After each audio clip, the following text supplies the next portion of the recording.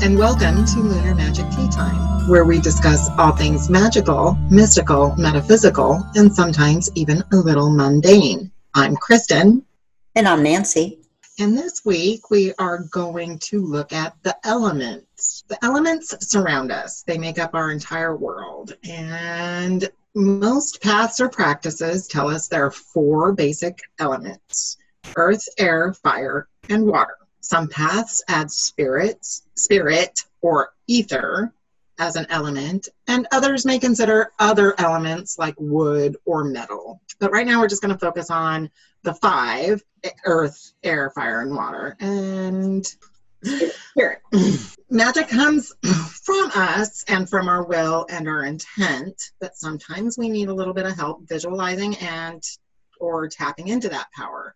The elements can help us tap into the power of the realms that the element represents. And the elements are indeed very, very powerful. So the first one we're going to talk about is earth. Earth is the power of the mother. It's nurturing. In many myths across many cultures, there's a myth or a concept of the hero returning to the womb of the earth. Think Persephone, who goes into the underworld for part of the year, and in her time in the underworld, the earth is resting and getting ready for the growth of the spring when she comes out of the underworld. Often earth represents material world and material abundance or scarcity. And the energy of the earth is very receptive and grounding. Yeah, places you can go to practice earth-based magic are going to be places like caves, forests, farms, groves, your own backyard, a nursery, either a plant nursery or a baby nursery, basements, your kitchen, places like that. I'm going to list a few correspondences for building altars dedicated to all of the elements. As always, go with your instincts, because your magic is your magic. Your sacred space is your sacred space. But when you're building an earth altar, think heavy, think weighted, things like opaque stones. That would work too. It would work, yeah, actually. Coal or hematite, almost any metal will work, but especially things like iron or lead. Think of dressing your altar in greens and oranges and those rusty fall tones. Salt would go great on an earth altar, as well as a pentacle and any rocks. And I don't know a single witch that doesn't just collect rocks. Like, come on, name a witch that goes out on a hike and doesn't come home. Look at the pretty rock I found. The element earth is associated with the direction north, with the season of winter and night, deep night, and the sense of touch. Now, that's interesting. Since the colors are more of the fall, I would have thought autumn, but I guess since the direction north, that makes sense that it's winter. And yeah, I frequently mess up the directions that they all go in, and I did research too. You are correct. Sometimes the things make really common sense to me, like being grounded and all that for earth, but then other things I'm like, that's not what, if I was going to make things up, that wouldn't be what the one I would have. Yeah, and that's one of the reasons that we here at Lunar Magic Tea Time always say go with your gut. Yeah. Because your gut will guide you down your path in the best way. Practice, yeah. So there's a lot of deities, but I'm just going to list a few, and most of these are from open practices. So do your research when you start working with deities, and that's just, sidetrack this for just a second. Anytime you want to start working with a deity, make sure you do your research, make sure you know who you're working with, because if you start working with a deity and asking that deity to do services and to help you in things that are not their specialty, it's not going to go well for anybody. Exactly. So, What you asked for. yeah, exactly. So some earth deities are going to be Gaia, Persephone, Kritu, who is a Hindu goddess, Danu, Sea, and Mat-Zemla. And Mat-Zemla, which I'm probably pronouncing incorrectly, is a Slavic deity. So the sorts of magic that are going to be really good for the types of spells that are going to be really good for earth magic are going to be anything regarding money, prosperity, abundance, but also things like fertility, stability, grounding. And those spells typically are going to be based around the actions of burying, planting, playing with dirt or sand in some way. I like playing with clay when I'm doing earth works. And I just buy the cheapy Sculpey clay and make my spells from that. You can always incorporate earth magic when you're planting your garden or through knot magic. I love knot magic. I was just remembering the time when we did it at the coast when we went through our retreat, and I had it tied really tight, and we went down to our spot on the beach, and it was there, and I looked down and it was gone. So we looked everywhere. It was nowhere to be found. What is funny to me about that particular instance is that in that ritual, and was a ritual, in that ritual, we fed someone to the fairies, and it wasn't enough that we gave them an offering of I guess they wanted the things we offered them, but they also wanted the bracelet, and they just came and took it. Yeah, like it was just like gone, and we weren't even walking around that much, so it wasn't like, okay, we walked a mile. It could have been anywhere. It was there and it was gone. So. No, we didn't even walk all the way up where we normally walk. But in that case, the undoing of the knot and the leaving it behind was a releasing of the magic. That does make sense. So the next one we're going to cover is air. Air is the power of intellect and of flying and travel. And often when we talk about travel and magic, we're talking astral travel, so kind of out-of-body experiences, traveling to the different sorts of realms that we experience as witches. Can you, I know we were going to talk about this, but it just made me think that you have astral traveled. Yes. From a trip and a half. Do you sit down with the intent, or you're meditating and then you're traveling? Not the first time. The first time was completely accidental. I had been meditating that day, and just after my meditation, I decided that I was just gonna sit and kind of zone out for a minute, so there was no intent, there was no nothing. But the next thing I know, I'm actually visualizing events that are happening at a friend's house across town. And I thought, okay, that was weird, whatever that was. And the friend and I had a conversation later, and he was like, yeah, so what were you doing in the corner? Wow, so he actually saw you. Yeah, he did. And then after that, I tried it more actively, like it became a thing I tried to do actively. I'm not terribly good at it. In part, I'm not terribly good at it because I'm not comfortable doing it. Yeah. It is not, with the fear. It isn't really magic I like messing with. Yeah. I just, since we were talking about that, I thought it would be nice for you to share that. So places. Okay, so places for air magic are going to be where there's air. So anywhere you can do air magic. Yeah. Or you're in trouble one way or the other.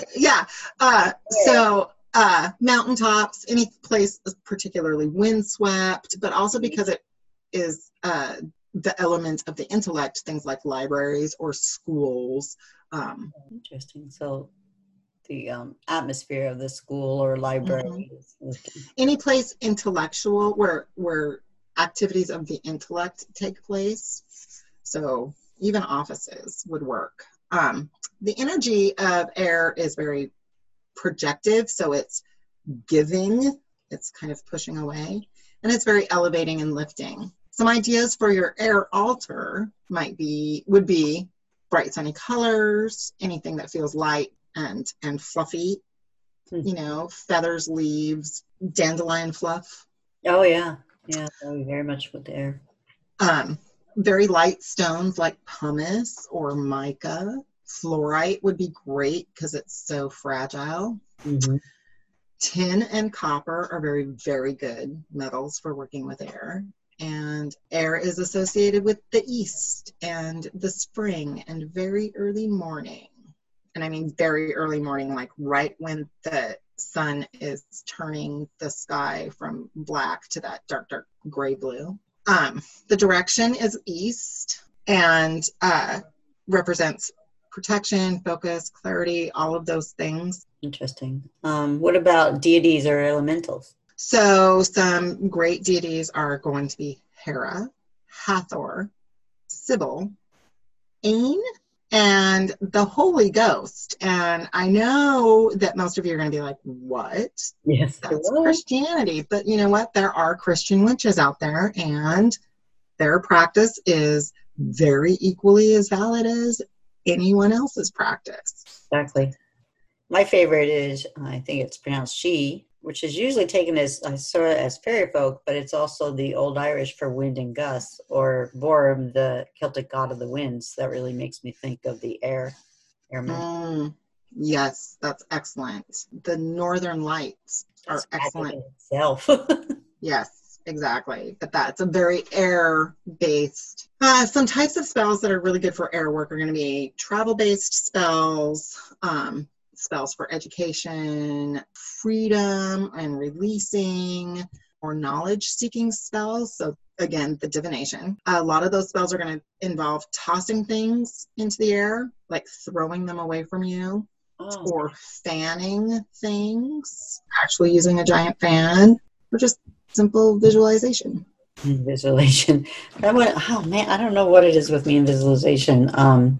I get the swirling colors and flashes of what I call the Viewmaster flashes, where I see a scene and it goes away, but I can't stay focused on it. And I saw something I reading a couple of different books, and one said it's a lot harder for left-sided brain people. I'm definitely a left person. The only one time I told you I saw that huge, like 40 feet high castle door in this big stone building, and it freaked me out so much that I just popped right out of the vision. I guess even though things don't usually freak me out, I gotta learn to just go with the flow, I guess. I don't know. I'm working on it. I have a number of different meditation techniques, and when we're ready to take that leap in our podcast work from, sort of the basic education things so that our listeners have a good foundation to a more active, this is what we're going to do during this podcast, and you can follow along. There's going to be some meditation techniques that we're going to go through. That's what I need. So, go ahead. No, go ahead. No, you're good. The next one is fire. Oh, my favorite. I work a lot with fire. Fire is the power of purification. It is also the power of destruction. We need these things to make room for healthy lives. Fire is what makes us, our control over fire is kind of what makes us tool-using humans. Yeah. To connect with fire, just look at a candle flame or stare at a fire in the fireplace. Fire's energy is also very projective. It's very giving. Great places to practice fire magic are going to be high energy places like deserts, volcanoes, your oven, campfire. Who doesn't love a good campfire? Even just a simple candle. And I am a big advocate of the little battery operated LED candles for practitioners who aren't able to have real candles. Like in a lot of dorms, you can't burn candles. The energy of a battery operated LED candle is going to be the same because you're going to make it the same.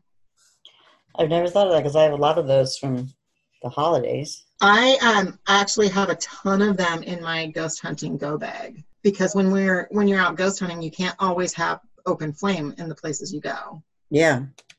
And so, I have regular candles in my go bag too, but I also have the LED candles. Oh, interesting. I would have never thought of that. for like, you know, because it's summer here right now, and I would not want to have an open flame out at a graveyard. Yeah. I wouldn't want to put that risk. No. So for your fire altar, obviously candles, fiery red stones like jasper. Oh, Nancy. I just got Jasper. Red Jasper. I was told it would help me meditate. Gold is the metal you're going to want for fire. And always, and you know, the bright reds and oranges are going to be the colors you're going to want to use. It makes sense. Cinnamon is going to be a great herb to have for that. So fire's direction is south, and its season is summer. Its time of day is noon. I don't know why I didn't say that right off the bat. Some of the deities that you're going to want to work with or talk to are going to be Agni, Hephaestus, Pele, Brigid, and Vesta. Any magic work is going to be focused around protection, cleansing, sex, extra energy, or banishing negativity. And those spells are you're going to burn something. That's just the nature. You're just going to burn things. But also storm magic. So harnessing the power of a storm, and time magic, but also just a warning, be very, very careful if you're going to start playing with time magic. It can get really, really weird and mess with your personal sense of time. I don't do time magic, but I know someone who does. And time magic, like going into the future or past, or what do you mean? Yeah. Kind of altering perceptions of time, altering. Yeah, I can get weird. When you're talking about burning spells, do you talk about like the time we wrote something on the basil and burnt it, or sage, or writing something down and then burning it?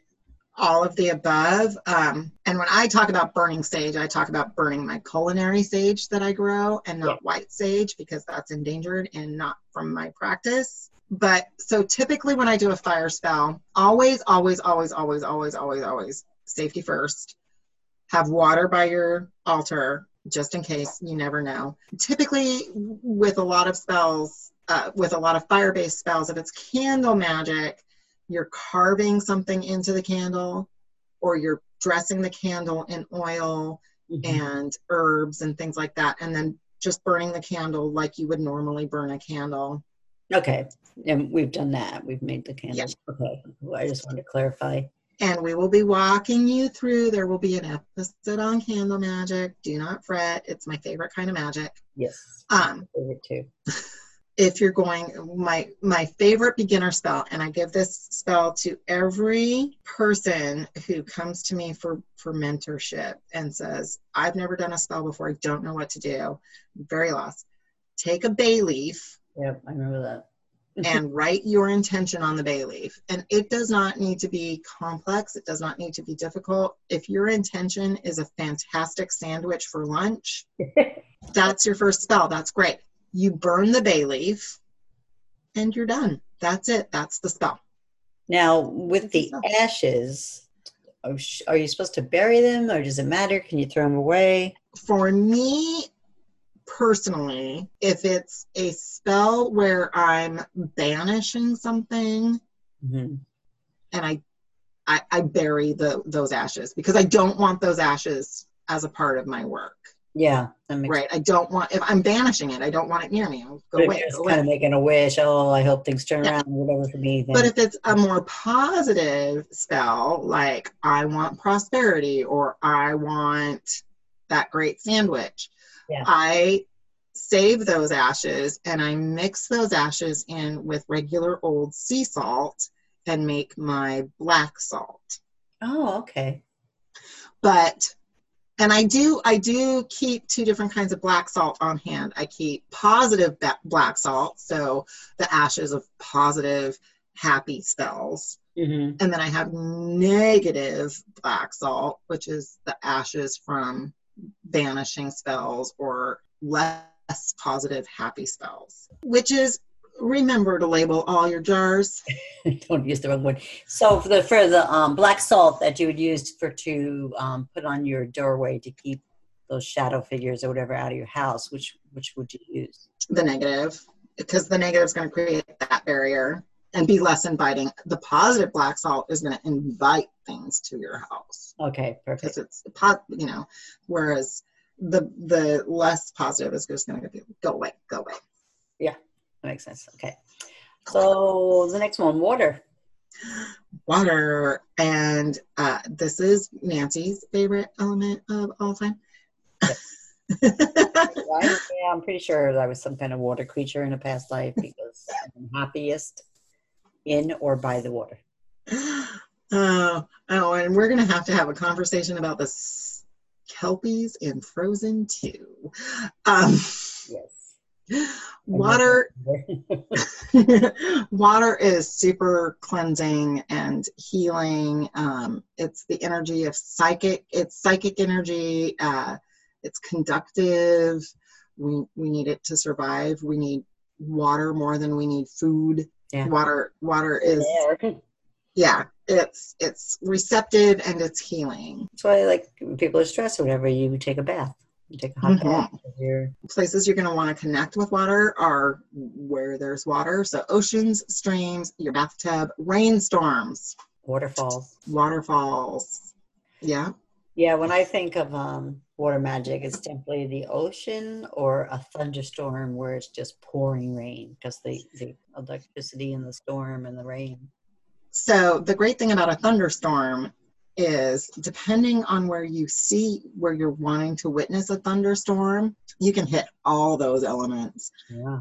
If you're outside, you're connecting with the earth, while the air is just literally writhing with energy. Lightning is absolutely firepower, and the rain is water. Yeah, so you always envision a wizard or whatever in a thunderstorm and lightning and doing it's all four elements, all four, planet side elements, if you will. So altar items are going to be blue stones. River rocks would be great. Amethyst is always lovely as a general rule. A cup, because it holds the water. Silver or copper are going to be your metals. The colors of blue and teals and the watercolors. Your entire room. My entire room is the water. Water is associated with autumn, with dusk, the west, and your sense of taste. See, here now, to me, water would be summer, because when I think of summer, it's all water related. Yeah. I'm in a different dimension. Well, I mean, and colors and everything are totally me, but like on the autumn, we say this all the time, that your magic is your magic, and whatever is going to work the best for you is going to be, and we're just trying to tap people into ideas. We want you to spin off what we're, It's the best way of telling people too, these are generalizations, and if you just associate that with something else, that's fine. Exactly. So some deities are going to be Osiris, Tiamat, Danu, and Poseidon. Poseidon makes sense. Mm-hmm. Mm-hmm. What kind of magic would you do with water? Any healing magic, any psychic energy magic, purification and cleansing magic are great for that. That's why we tell people, before a big ritual, you're going to want to take a cleansing bath if you do ritual magic. And that it's going to involve, the style of magic is going to involve dipping things into water, sealing things into water in some cases, anything cleansing or diluting, that sort of thing. Would you consider your freezing spells, would those be water? Like when you cover it in water and freeze it? Yes. Interesting. And dilution, what is that? So it's sort of the concept of taking one aspect and diluting it. So if you took a lot of slippery elm for prosperity, instead of burning it for prosperity, you would dilute it in water and drink it for prosperity. Oh, I see. Okay. And the last one that not everybody recognizes is spirit, which right now I'm really drawn into this. Spirit is the fifth element. It's the element created when the elements of air, earth, fire, and water all exist in perfect harmony. It's central to our being. It's who we are. It's the spark from which we take life. When there's, it's the Akashic forces and the Akashic records. Spirit is the bridge between the physical and the spiritual or the metaphysical, and it is all time and no time. Yeah, it's not linear like our physical world. I'm super interested in Akasha records, and I'm going to be doing lots of research on it so we can do a show on it. Maybe we could even get a guest. We'll see. Yeah, I'm working on a guest. So places. I have somebody I would love to join us. So. Yeah, Miss Edward, it'll be a good show to bring in a guest. Yeah. I'm actually supposed to talk to her tomorrow about that. Great, since it's spirit. Everywhere, universe and beyond. Everywhere. Literally, I've started playing with some cosmic magic. I have felt more connected to spirit when I've been doing that, and it's been very interesting. It's very cool. But it's still such a new little child of my work that I don't want to get too deep into it because I kind of want to see where else it's going to go. Yeah. Before I start sharing too much, but it's been a ride. It's been a ride. For your altar, the traditional craft is often just a cauldron representing that unity and that concept of creation. Certainly in the Celtic mythos, the cauldron is where spirit unites with all the other elements and creates. Yeah, it's yeah. I'm probably not pronouncing this right. Is it Awin? A1? Like the beginning of cauldron supposed to be the way to communicate to that. Mm-hmm. That's a whole show in itself. Just that that existed before anything. What else could you use?